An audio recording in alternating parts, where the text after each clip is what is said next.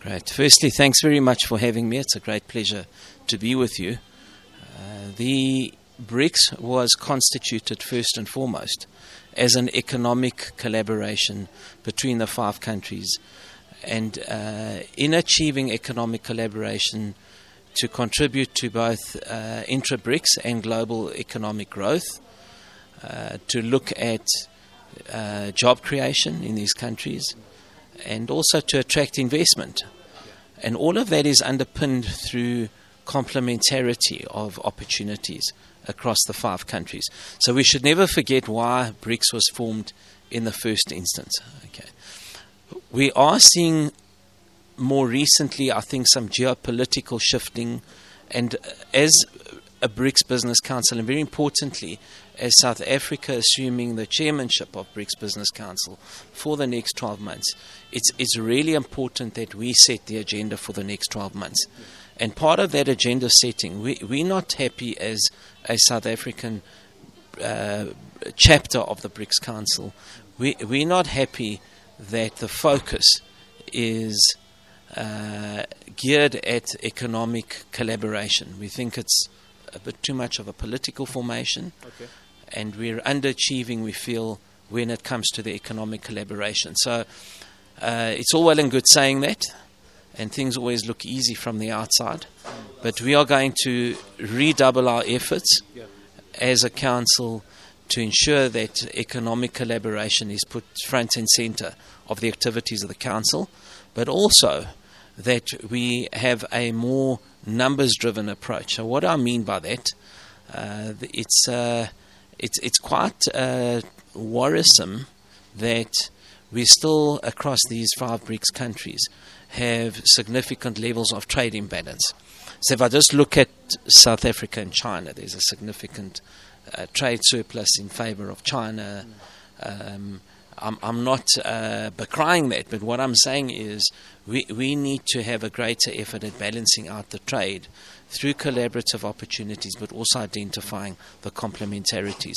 So one of the ideas we've got as a council is on a quarterly basis we hope to analyze the trade statistics on a quarterly basis and see where the gaps and opportunities reside.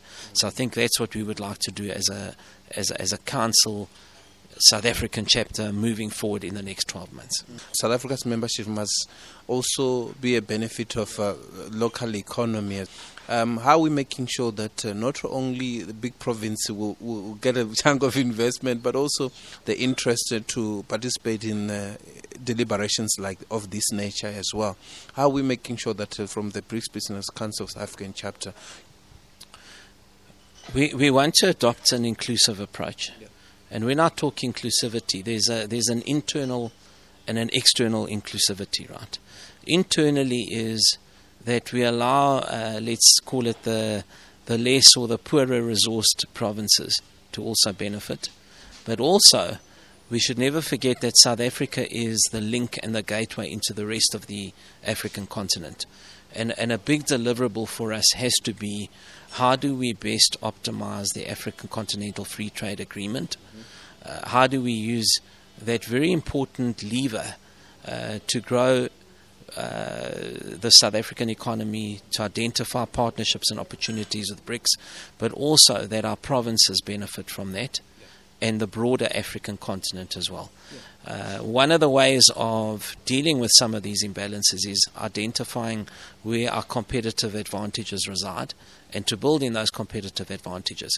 So if Limpopo has a competitive advantage in agriculture or a particular sector of agriculture, we need to make certain that we pull Limpopo province into that, right? What sort of work has been going on within the council to make sure that when other countries are chairing, South Africa is also making its voice heard, but also involved in programs that can benefit South Africa as a country? So, look, obviously, when you hold the chairmanship, okay, you can largely guide the agenda, right? So, the best way for me to respond is to say what is important is, how do we impose our agenda in the next 12 months? Yeah. And things like just energy transitioning, or a fair and equitable just energy transitioning is top of our list. Not only from an energy security perspective, but we simply cannot be part of harming an economy that is not being given the space to just transition timelessly. So whether we like it or not, there is a heavy dependence within BRICS on fossil fuels.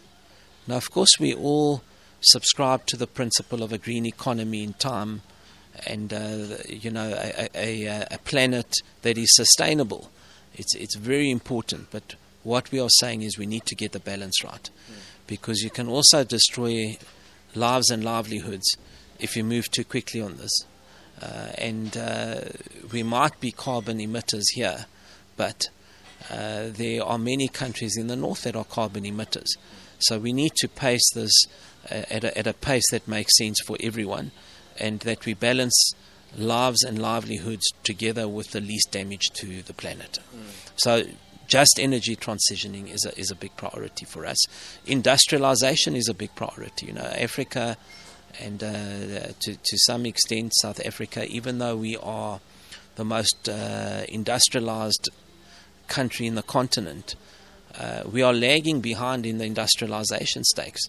So we become more and more over time a continent that imports, that runs these trade deficits. And look at what happened during COVID. The continent did not have capability and capacity to produce its own vaccines.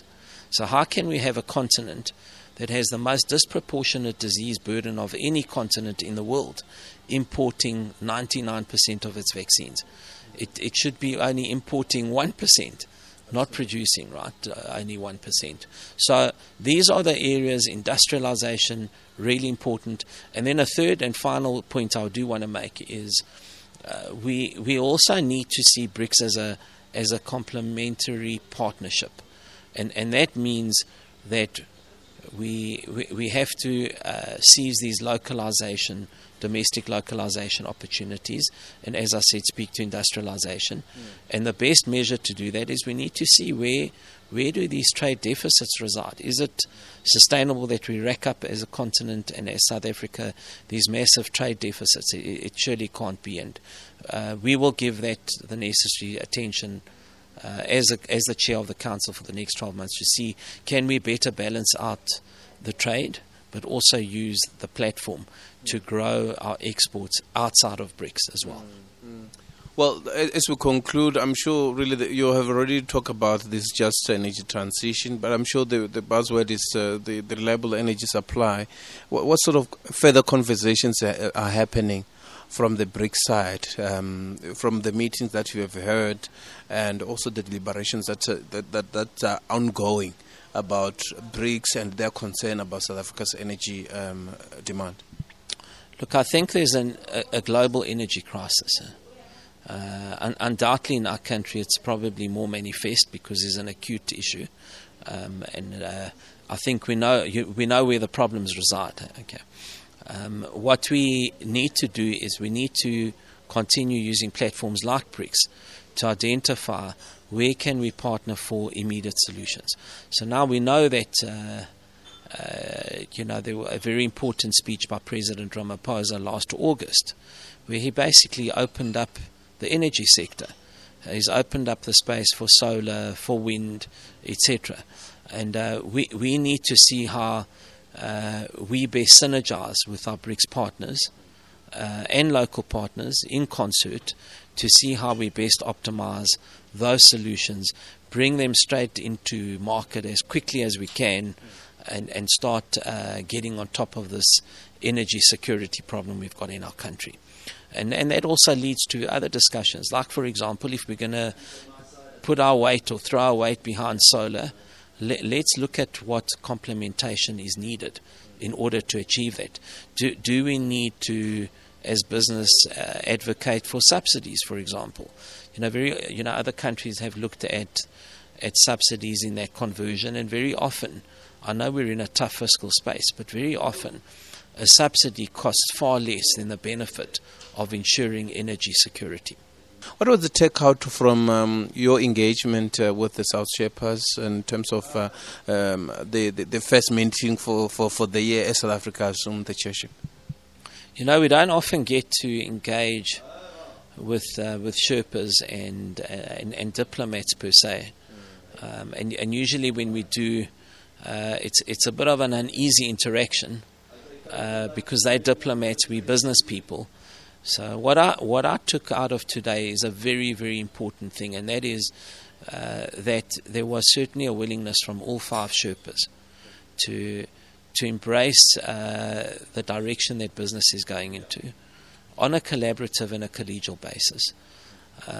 It's a very important consideration because one never wants to be in a position where governments and business are working in opposite directions or not understanding each other's challenges and constraints.